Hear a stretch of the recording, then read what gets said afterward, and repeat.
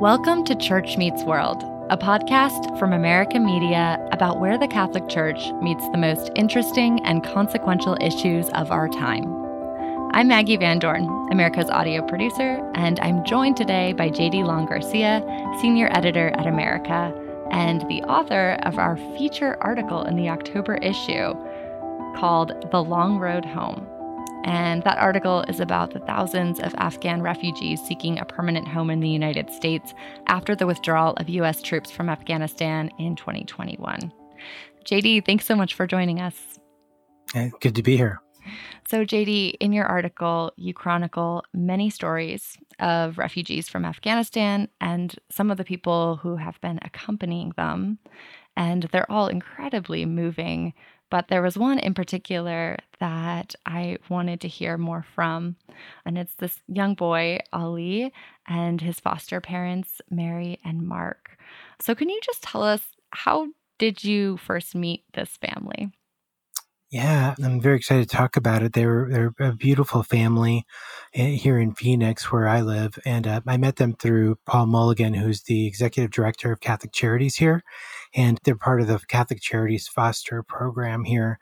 When I met them, I interviewed them first for the story and then got a chance to visit with them in person in their home in Phoenix. And Mary, the mother, has been involved with refugee education for many years now. She's been educating different Christian communities about refugees and a lot of the misconceptions surrounding refugees. And at the same time, she's also welcomed refugees into her home. And their son, Ali, that isn't his real name. He didn't want us to use his real name because he's afraid of what would happen to his family still in Afghanistan. But he shared his story with us, with America, and it was really a privilege and an honor to be able to share that with our readers. And what are Ali's foster parents, Mary and Mark, like? They're great. They're very fit. I think that I wouldn't be surprised if they're runners. We didn't really get into that, but they've got to be in their 30s, I'm kind of thinking. And they have kids. They have biological kids, too. There's two of them, right? Two daughters? Yeah. They had two daughters there who were adorable and were so well behaved. They gave us so much time. We did kind of, set up like our recording devices in a small room, which used to be Ali's room there at the house. Mm-hmm. And we had creaky chairs and everything. It was all super intimate. And what's Ali like? Ali's he seems very humble. He seems like just a very kind spirit. He's 18 years old, wise beyond his years and really compassionate, just a really compassionate person. And he's started at the university now. And his career, he wants to do, basically spend his career serving others. Mm. And, you mentioned that we placed a recorder inside the family home. And this is a slightly unconventional approach. Ordinarily, JD or myself would be there to interview them. But we actually wanted this family to tell their own story and to interview one another. And I think this is important because so often refugees or immigrants are talked about as an abstract political issue. And it's really easy to lose touch with the human dimension. So the fact that we are able to capture a really intimate conversation between family is, I think, important here. But lest we forget that these are humans at the mercy of political decisions and policy making. JD, can you fill us in on the Afghan Adjustment Act and maybe what we need to know? Because that does frame this very human story. Yeah, so right now there's 76,000 Afghans here in the United States. There are possibly as many as 2 million in surrounding countries closer to Afghanistan that are still waiting to be admitted to another country. And the ones that are here right now, most of them are on something called humanitarian parole. So they have legal status here, but technically they don't have refugee status. And there's a lot of benefits that come along with being officially a refugee. And the Afghan Adjustment Act would kind of open the door for them and provide a legal pathway for them to be legal residents here on a permanent basis. And as you'll hear, it's very, very important. The people that are here in the United States, if they went back to Afghanistan, their lives would be at stake. So it's very important for us to find a way for them to stay here. Mm-hmm. Both the House and the Senate have introduced the Afghan Adjustment Act. It hasn't yet gotten a vote. There is broad bipartisan support for the measure, and we're sort of expecting it to happen sometime this fall, maybe at the end of September, but that it might get added on to another bill that comes up for a vote. But it would facilitate a lot of work that's happening right now on behalf of the Afghan parolees here in the United States. Right. And so if somebody is listening to this story and feels moved to take action, what could they do? Yeah, and the best thing for us to do in order to support the Afghans here is to call our senators and Congress to let them know that we want a vote for this. We want it, we want it now. The U.S. bishops, a lot of the Catholic organizations have been very supportive of this and very vocal of it. But I think it's important that our congressional leaders hear from us to know that we'll support them as they support our new Afghan neighbors. All right. Thank you so much, JD, for bringing us this story. It's my pleasure. There's so much of Scripture that, God's people are refugees in different lands, and he moves towards them. God's own son, Jesus, was a refugee. God's heart is for people who lose their homes or lose their countries or are missing their families and wants us to be involved with them. This is Mark Keck. He and his wife, Mary, have been fostering refugees for more than 5 years now. I learned about it through my friend Norma, who was, I think she was in her mid-60s, single, lived in a double-wide trailer. This is Mary Keck. And just what I would say is she lived simply and she loved extravagantly. And she gave so much of her life to care for these young men who didn't have their families anymore. And so when I met her and I saw that, I thought, I could, it doesn't take a lot. She doesn't have a lot. Mm-hmm. She's just living her life and they're sitting at the table with her and she's including them and it means a lot. So I kind of just bookmarked that in my brain. Mary and Mark met, started dating, and began batting around the questions lots of young couples ask. If we get married, do you want to have kids? Yeah, probably. Do you want to try and have biological kids? Maybe. But here's this idea. Mary and Mark did get married, and they had 2 daughters, Rose and Alma. Mary had not only bookmarked the idea of fostering, she'd been active in her community since 2003, and eventually became the executive director of Phoenix Refugee Connections, where she mobilizes Christian churches to walk in love with their refugee neighbors. Mary and Mark had even fostered a teenage girl, Ange, from the Democratic Republic of Congo, and loved the experience. And then one day,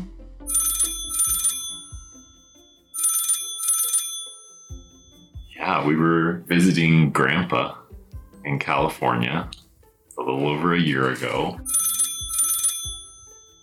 We were just there, and the agency called us and said we have this young 17-year-old Afghan boy who needs a home, and they couldn't tell us much more.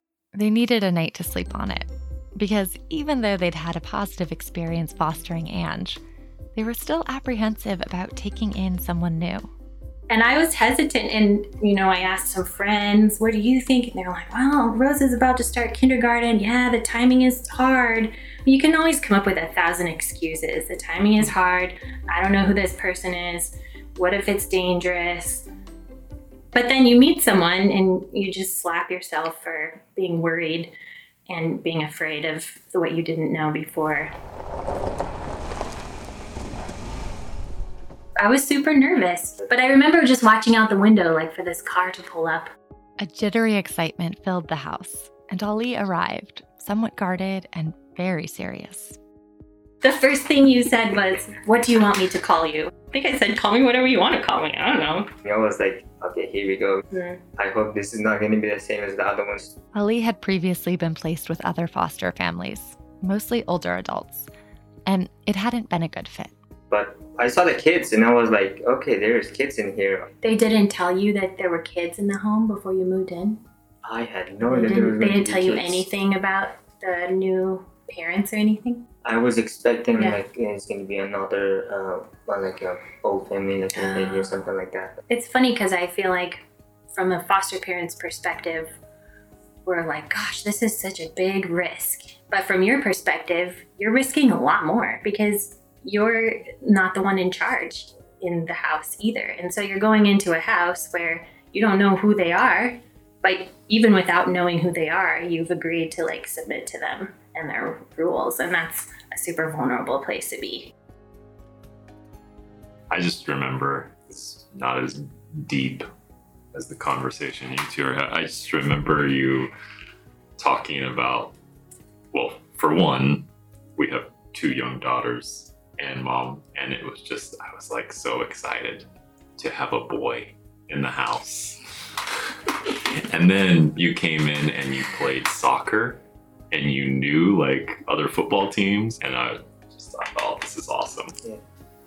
It was a few weeks, maybe a couple months after you came to live with us, and you just popped your head in to the living room one night and just said, can I just call you Mama and Papa? We're like, yeah, sure. And I don't know, it's just something about being given that honor and privilege to be that in your life. Super happy, and it makes me cry, which is rare. That never happened.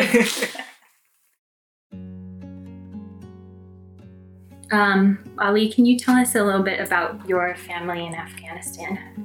So, my family, I have my mom, my 3 little brother, and a sister in Afghanistan.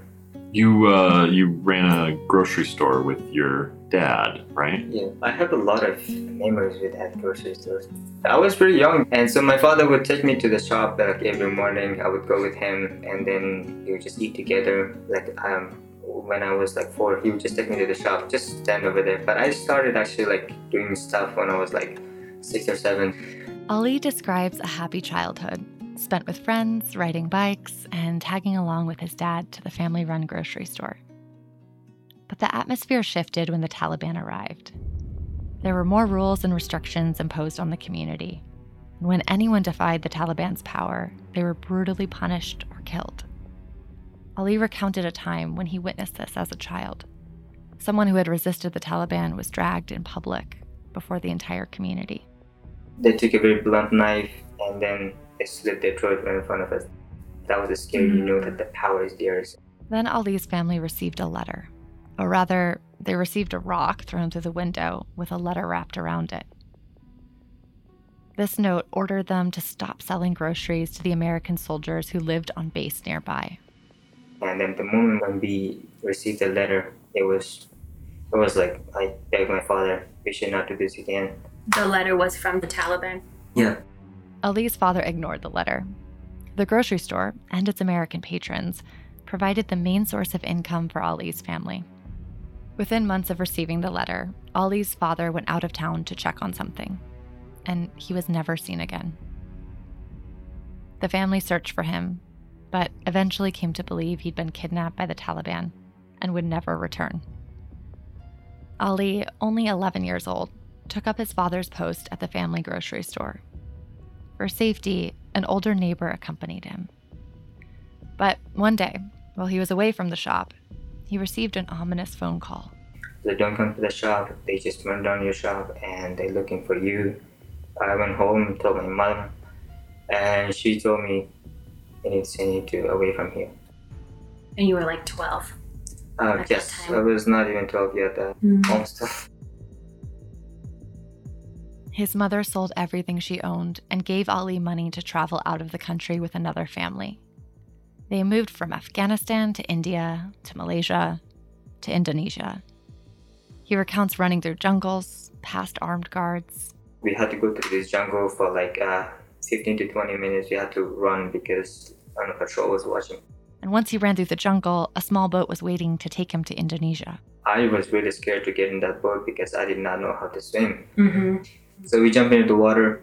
I made it to the side of the boat trying to put myself up. And then this guy from the family, he got up and then he stepped on me and he put me in the water. I was struggling to find my way up, but I caught my hand on the side of a boat again and then put myself up. So that's one of the scary things, because it's a big ocean. Eventually, Ali was declared a child refugee by the United Nations and came to the United States through a foster care program. But that journey took several years. He crossed the wilderness and lived in shelters without any kind of home, family, or security.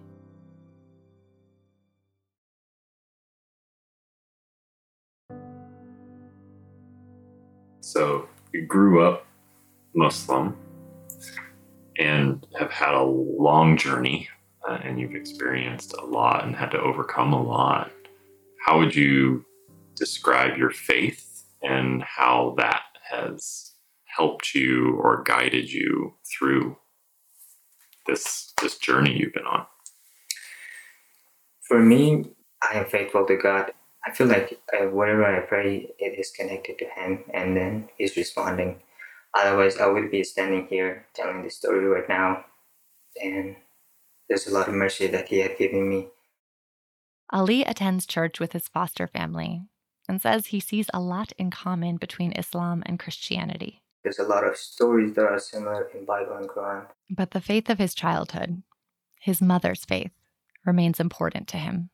I will stay Muslim the one reason because I grew up Muslim and I'm a son of my mom, and she always tells me to don't forget to pray, don't forget to remember your God.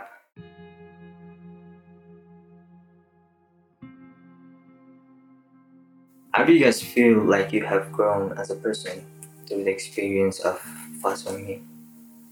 I think it's unusual, and we've talked about this, that it's unusual to have a person come in to your home who you're supposed to be a parent of, who's a complete stranger.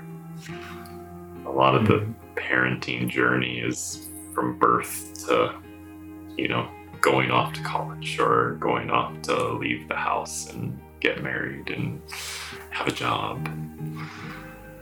And I think the way that I've grown is finding joy in the curiosity, the adventure of getting to know you and getting to know what makes you happy. And I think that's also taught me that even with our two younger daughters, in 10, 12 years, they're going to be in the same situation. And I think you taught me ways to just remain curious, even with people that you've had long history with, because you're always growing, you're always changing. And I feel like it's just such an honor. One of my favorite memories, I think, was when we were driving to your dentist appointment. It was 3:30 in the afternoon, traffic, sweaty, and you said, Mama, what is most important to you in life? And I was like, what? I'm just trying to get through traffic, get home. But wait, let me stop and try and think of something deep and meaningful to say right now. But then you were also asking questions of what do you think is increasing in the world? Is evil increasing in the world, or is goodness increasing in the world? And I was not prepared to have that discussion, but I love those kinds of questions, and I love that you ask those questions. When she's not contemplating the balance of good and evil in the world, Mary is addressing other pressing questions. Is this an emergency? No. Come back later, Alma. What do you want? It's just that show's taking too long. I know. We'll change it when it's done. In the middle of the recording, her daughter Alma came knocking. We needed just a little more time with Ali, so Mary resorted to good old-fashioned bribery. Listen, if you leave me alone and you don't touch this door until I come out, I'll give you a candy, a chocolate. Okay. This minor intrusion made us wonder, what about the younger brothers and sister Ali left behind?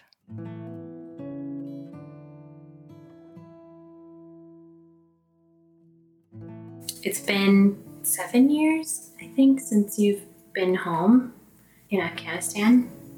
What is your hope for being reunited with your family? I feel like I would jump. Okay. They're growing up so much fast. I'm missing out on them, and I really miss them. I want a bright future for them. Ali talks passionately about women's rights in Afghanistan. He wants his sister to receive an education. I don't want my sister to be just over there and stuck in the home all the time. Just not even be able to go outside. Like, that is basically living in a prison. He wants his brothers to think freely, outside of the Taliban's dictatorship, to move freely in the world. And for my brothers, I want them to feel the freedom to being able to go outside without the fear of there's going to be a bomb explosion or something. And for his mom? For my mom, I want to see her one day. I want to hear all her complaints again.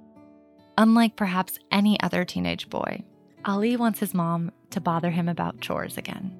I want to hear her every morning. Sometimes if I didn't wake up, she would just throw water in my face.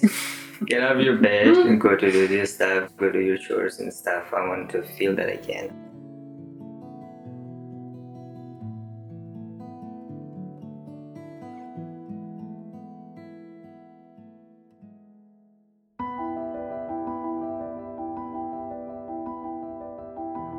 That does it for this episode of Church Meets World. We hope you enjoyed listening to it. To hear future episodes, please subscribe wherever you listen to podcasts and leave us a review. And let your friends and family know about the show. Church Meets World is a production of America Media. This episode was written and produced by me, Maggie Van Dorn, and JD Long Garcia. Our executive producer is Sebastian Gomes. Sound design by Frank Tucson. This episode was based on an article by JD Long Garcia for America Magazine, which you can find at americamagazine.org, and we will link to that article in the show notes. Thanks for listening.